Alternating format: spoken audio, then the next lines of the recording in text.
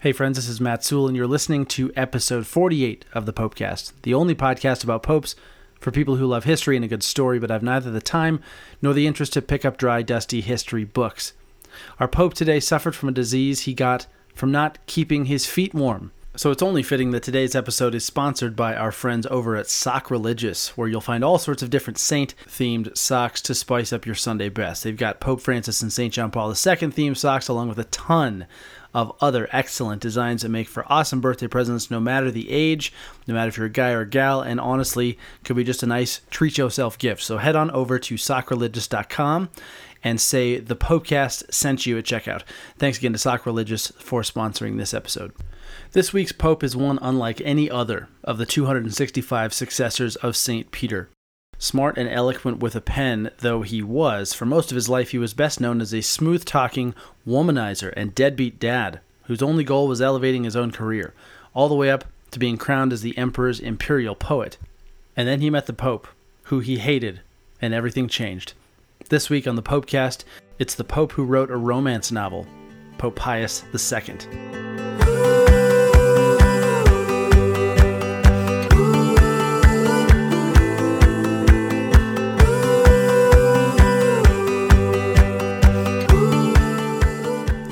Aeneas Silvius Piccolomini was born to a poor family of ancient nobility on October 18th, 1405, near Siena, Italy. He was the oldest of Silvio and Vittoria's 18 children, though no more than 10 were alive at any one time, and only Aeneas and 2 of his sisters would live a full life, the others having succumbed at one point or another to the plague. Aeneas lived most of his childhood working in the fields with his father, but at 18 he entered the University of Siena, where he immersed himself in studies and other more sensual pleasures. At the age of 20, he briefly considered entering a monastery, thanks to the preaching of St. Bernardine of Siena, but his friends convinced him to reconsider, preferring again the hedonistic to the monastic.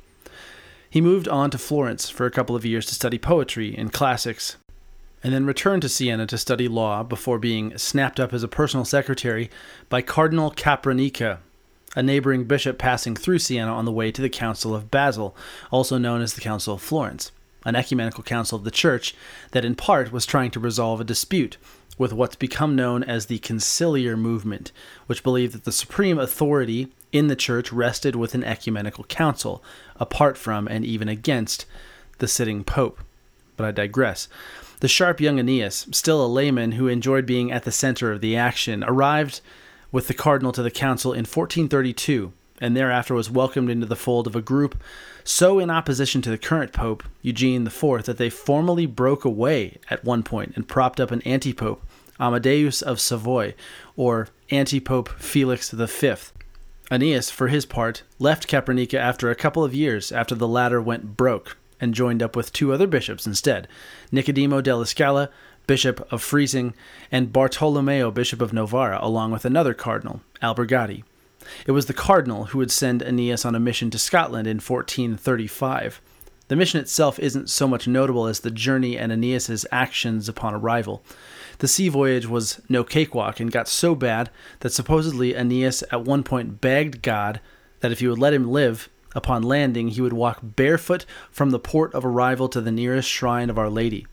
The Catholic Encyclopedia recounts that he, quote, landed at Dunbar, and from the pilgrimage of 10 miles through ice and snow to the sanctuary of Whitekirk, he contracted the gout from which he suffered for the rest of his life, end quote. It reads like someone who holds God at an arm's length, only until they're in real trouble, and then the prayers come. Even still, though, 10 miles barefoot is no joke. That story speaks to perhaps a well-equipped intellect, but a weak will on the part of Aeneas. He was still, even at 30 years old, apparently childish. Historian Will Durant, writing about Aeneas' early adulthood in general, notes that he, quote, seemed quite formless, merely a clever climber who had no sturdy principles, no goal but success. He passed from cause to cause without losing his heart, and from woman to woman with a gay inconstancy that seemed to him, and to most of his contemporaries, the proper training for the obligations of matrimony. He wrote for a friend a love letter designed to melt the obstinacy of a girl who preferred marriage to fornication. Of his several illegitimate children, he sent one to his father, asking him to rear it and confessing that he was, quote, neither holier than David nor wiser than Solomon. The young devil could quote scripture to his purpose. Though his further advancement seemed to require taking holy orders, he shrank from the step because, like Augustine, he doubted his capacity for continence. He wrote against the celibacy of the clergy. End quote. Aeneas lived only for himself, and there was no stopping him, at least until 1439, when he was assigned as master of ceremonies over the sham conclave that elected the antipope Felix V, who himself would soon thereafter appoint Aeneas as his personal secretary. Perhaps it was grace, or maybe just enough of a jolt that he began to see the writing on the wall. Maybe both. Whatever it was, Aeneas soon realized that setting oneself up in schismatic opposition to the organization that more or less ran the known world just wasn't that great of an idea. And so, a few years later at a meeting in Germany, Aeneas used his literary skill and smooth talking to attract the attention of the emperor, Frederick III, and ditch his former post for a new one as imperial poet. A few months after that, he would take over as secretary to the imperial chancellor. It was a turning point for Aeneas, who was now pushing 40 and had left behind the life of schismatic opposition for the sake of padding his own pockets, though he still apparently lacked any real conviction other than personal gain.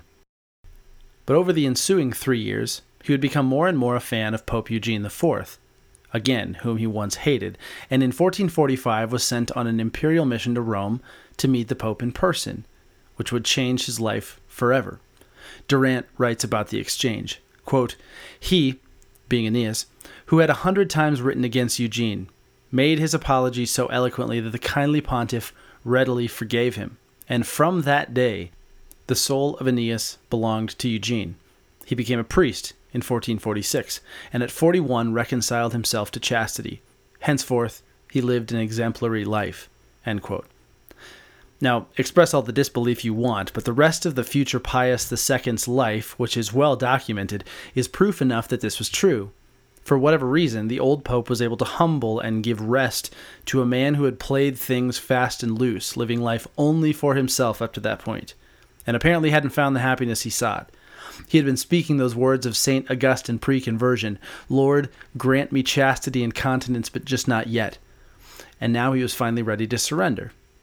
After that monumental meeting in which Aeneas apologized and confessed his allegiance to the Pope after living for so long in schism, he rekindled his love for his homeland of Italy after living in Germany for many years, and, now being a priest, was sent all over as a diplomat in service to the Pope. He was made bishop of his home diocese of Siena in 1449 and was elevated to cardinal in 1456. By the time he donned the red hat, Eugene had been dead nearly a decade, and his successor, Nicholas V, had succumbed the year prior. Calixtus III was elected in 1455, but would only be in office himself for 3 years. The conclave of 1458 was a battle between the French and Italian factions, and the Italians didn't want the papacy falling into the hands of foreigners, for any number of mostly illegitimate and self-serving fears. And so at any rate, they, including Cardinal Rodrigo Borgia, who would become one of the worst of the bad popes in Alexander VI, gave their votes to Aeneas, who chose the name Pius II. Now, brownie points for anyone who can guess the length of time it was between Pius I and Pius II. Go ahead and pause and make your guess. But a hint is that it's by far the longest gap between successive names in the history of the papacy. Pope St. Pius I was Pope number 10, having died in 155 AD. Pius II was Pope 210, being elected, drumroll, 1303 years later. His name choice, however, wasn't actually a nod to the first Pius, as was common, but rather was taken from the recurrent phrase of Virgil, that being Pius Aeneas. Now, on its face, that might seem a little ostentatious, but Pius II took it seriously, as a sign of that surrender and renunciation of his old way of life. He shirked all the trappings of a lavish papal lifestyle and instead far preferred to retire even for business meetings to the woods in the suburbs of Rome. And, as Durant notes, on the Pope naming himself after piety itself, quote, "He lived up to it. He was pious, faithful to his duties, benevolent and indulgent, temperate and mild, and won the affection of even the cynics of Rome. He had outgrown the sensualism of his youth, and was a morally model pope. He made no attempt to conceal his early amours, or his propaganda for the councils against the papacy, but he issued a bull of retraction in 1463, humbly asking God and the Church to forgive his errors and sins." End quote. It seems that Pius's ability to subdue his will had finally caught up with his eloquence and smarts, but his body was now failing him. His gout had been with him now for 2 decades, and by 1458 added to that were kidney stones and a chronic cough. Though he was just 53 years old, he appeared as an old man. His friend and contemporary Plotina wrote that even sometimes, quote, "nobody could tell that he was alive but by his voice," end quote. Unfortunately, it wasn't just his body that would continue to fail him. Despite Pius's best efforts, many of those whom he trusted to help carry out his mission and vision for his relatively short papacy would sadly fail him as well. The papacy of Pius II was focused mainly on raising up a new crusade against Muslim Turkish invaders, who were continually on the march and advancing ever closer to Rome itself. With their occupancy in Vienna as well as parts of Greece, Serbia, and Bosnia, the Pope wondered when the day would come that they crossed the Adriatic into Italy, and thus did all he could to prevent such a thing from happening. Just a month after being crowned Pope, Pius invited all of Europe's Christian princes to a summit in Mantua, in northern Italy, to set out a game plan. But sadly, despite being, as Durant recounts, quote, "arrayed in the most gorgeous vestments of his office, and borne through the city on a litter held up by the nobles and vassals of the church," end quote, no one came any great distance. Still fewer were willing to give great sums to the Pope or put up an army of their own troops. Not even Frederick III, the emperor who the Pope in his younger days had served so faithfully, came to his old friend's aid.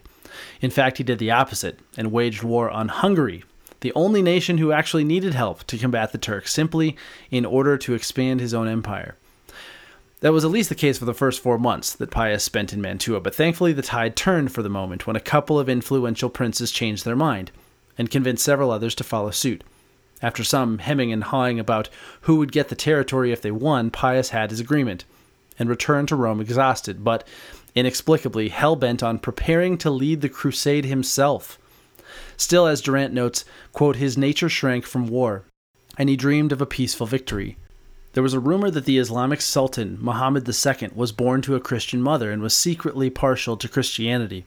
And so Pius penned a letter in 1461, written in his most eloquent prose, in an attempt to coax the Muslim leader to convert and prevent bloodshed. The Pope wrote, quote, "Were you to embrace Christianity, there is no prince on earth who would surpass you in glory or equal you in power. We would acknowledge you as emperor of the Greeks in the East, and what you have now taken by violence and retained by injustice would then be your lawful possession. Oh, what a fullness of peace it would be! The golden age of Augustus, sung by the poets, would return. If you were to join yourself to us, the whole of the East would soon turn to Christ. One will could give peace to the entire world, and that will is yours." End quote. Moving though it was, Muhammad never replied, and so Pius turned back to collecting funds for the battle. He and the princes had agreed on a tithe of 1/30th from every Christian layman, 1/20th from all of the Jewish people, and 1/10 from the clergy. But it turns out he didn't need it, because just the following year, in 1462, rich deposits of alum, the crucial mineral used in dyeing, tanning leather, and even for medicinal purposes, was found in papal territories northwest of Rome. A major operation was undertaken to mine the windfall, and before long the papal treasury was netting the equivalent of $14 million per year. Back then, making it the richest government in Italy. Given the timing of the find, Pius II declared it, as Durant recounts, quote, "a miracle, a divine contribution to the Turkish war," end quote. But it turned out to be the last bit of good news for the venerable pontiff in his hope for crusade. From that moment, everything that could go wrong did go wrong. With the exception of Venice, every prince and army who initially pledged their support for the Pope backed out in one form or another. Instead of going to battle, Milan said they'd simply help to restore what Venice lost in possessions and trade after the fact. Genoa apparently had their fingers crossed when they promised 8 ships, and the Duke of Burgundy just chalked it up to bad timing. Even still, Pius II held out hope and pressed on, announcing that he would still venture to the Adriatic coast with the papal fleet to meet the Venetians, cross over to meet the Bosnian and Hungarian forces, and then personally lead the battle against the Muslim army. Despite much protest from his cardinals, who were lacking in spine, needless to say, Pius insisted and bid Rome farewell for the last time, not expecting himself to see it again on this side of eternity. The date he set sail for Ancona, on the Adriatic coast was June 18th, 1464. He reached the meeting point in a month, but what he found would be his final defeat. I'll quote here directly from Durant's account of Pius's final days because I could hardly say it better myself. Quote, when Pius reached Ancona, he found that most of the crusaders who had assembled there had deserted, weary of waiting and worried for food. Plague broke out in the Venetian fleet as it left the lagoons and caused a delay of 12 days. Broken-hearted by the vanishing of his armies and the non-appearance of the Venetian armada, Pius languished at Ancona, sick to the verge of death. Finally, the fleet was sighted. The Pope sent his galleys to meet them, and had himself carried to a window from which he could see the harbor.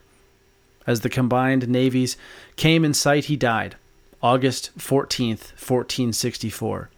Venice recalled her vessels. The remaining soldiers dispersed. The crusade collapsed. The brilliant and versatile climber, who had craved success after success, had reached the throne of thrones, had graced it with urbane scholarship and Christian benevolence, and had drunk to the dregs the gall of failure, humiliation, and defeat. But he had redeemed the errors of his youth with the devotion of his maturity, and had shamed the cynicism of his peers with the nobility of his death. End quote. As if that isn't legacy enough, as far as Pius's legacy after death, there are a few things for which he's particularly notable. Catholics listening to this will recognize, of course, the great St. Catherine of Siena, who Pius II canonized in July of 1461. More broadly, Pius is the first and only pope to have written an autobiography, called, shortly, Commentaries, while still serving as pope. And for that matter, he was the only pope to have written a literal romance novel prior to election. Of course, that was in his wilder days, but The Tale of Two Lovers, as it's titled, remains a fascinating piece, if nothing else than for being written by a future pope. He also, being a humanist, decided to overhaul the town of his birth, whose buildings were growing old and falling apart, as an experiment in city planning, which was apparently to be copied in many other Italian towns in the coming years. He had it completely rebuilt with a brand new cathedral and palace, declared it a city instead of a town, and renamed it Pienza, or City of Pius. And lastly, although he wasn't free from nepotism like so many of the other popes of that age, Pius still tried as he could to reform Roman processes and clerical practices that had grown all too lax. Sadly, though, the complex Roman web of patting each other's pockets was all a little too much to be reversed at the time. But he still had his moments of reprimanding those under him, and it's here that we'll close with a rather epic quote from Pius II himself. Here's the Pope, addressing the cardinals in 1463, the year before his death.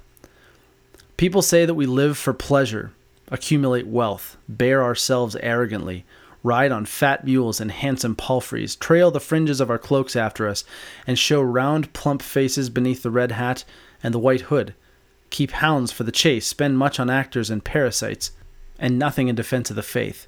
And there is some truth in these words. Many among the cardinals and other officials of our court do lead this kind of life. If the truth be confessed, the luxury and pomp at our court is too great, and this is why we are so detested by the people, that they will not listen to us, even when we say what is just and reasonable. What do you think is to be done in such a shameful state of things? We must inquire by what means our predecessors won authority and consideration for the Church. We must maintain that authority by the same means. Temperance, chastity, innocence, zeal for the faith, contempt of earth, the desire for martyrdom have exalted the Roman Church and made her mistress of the world. She cannot maintain her position unless we follow in the footsteps of those who created it. It is not enough to profess the faith, to preach to the people, to denounce crime and extol virtue. We must make ourselves like those who offered their lives for the heritage of the Lord. We must suffer all things for the flock entrusted to our care, even unto death." End quote. 560 years ago, but sounds like something people still say today. Well, that's it for this episode. Thank you as always for listening. If you're a faithful fan of the show and believe in the mission of what we're doing here, please consider joining us on Patreon at patreon.com/thepopecast. Your patronage helps cover things like our hosting costs, the ability to produce these episodes, but also, of course, gets you things like early access to new episodes and other great freebies. It's on a per episode basis, so you're only charged when we release new content, and then the higher you give per episode, there's other sweet perks that come along with it. So check it out, patreon.com/thepopecast. The Popecast. Thanks again to our sponsors over at Sacrilegious. That's again sacrilegious.com, and tell them the Popecast sent you at checkout. And then lastly, please subscribe, rate, and review the podcast over at iTunes. Hit share on your podcast or Spotify app and text this episode to a friend. And be sure to give us a follow on Instagram, Twitter, and Facebook if you aren't already, all at The Popecast for daily Pope quotes and old photos. So as we go today, let us each keep the story of Pius II ever in our minds, remembering that no person is too far gone, no matter their vice. They're not too far gone to be forgiven, to reform their lives, and to cultivate virtue with the help of grace. No one.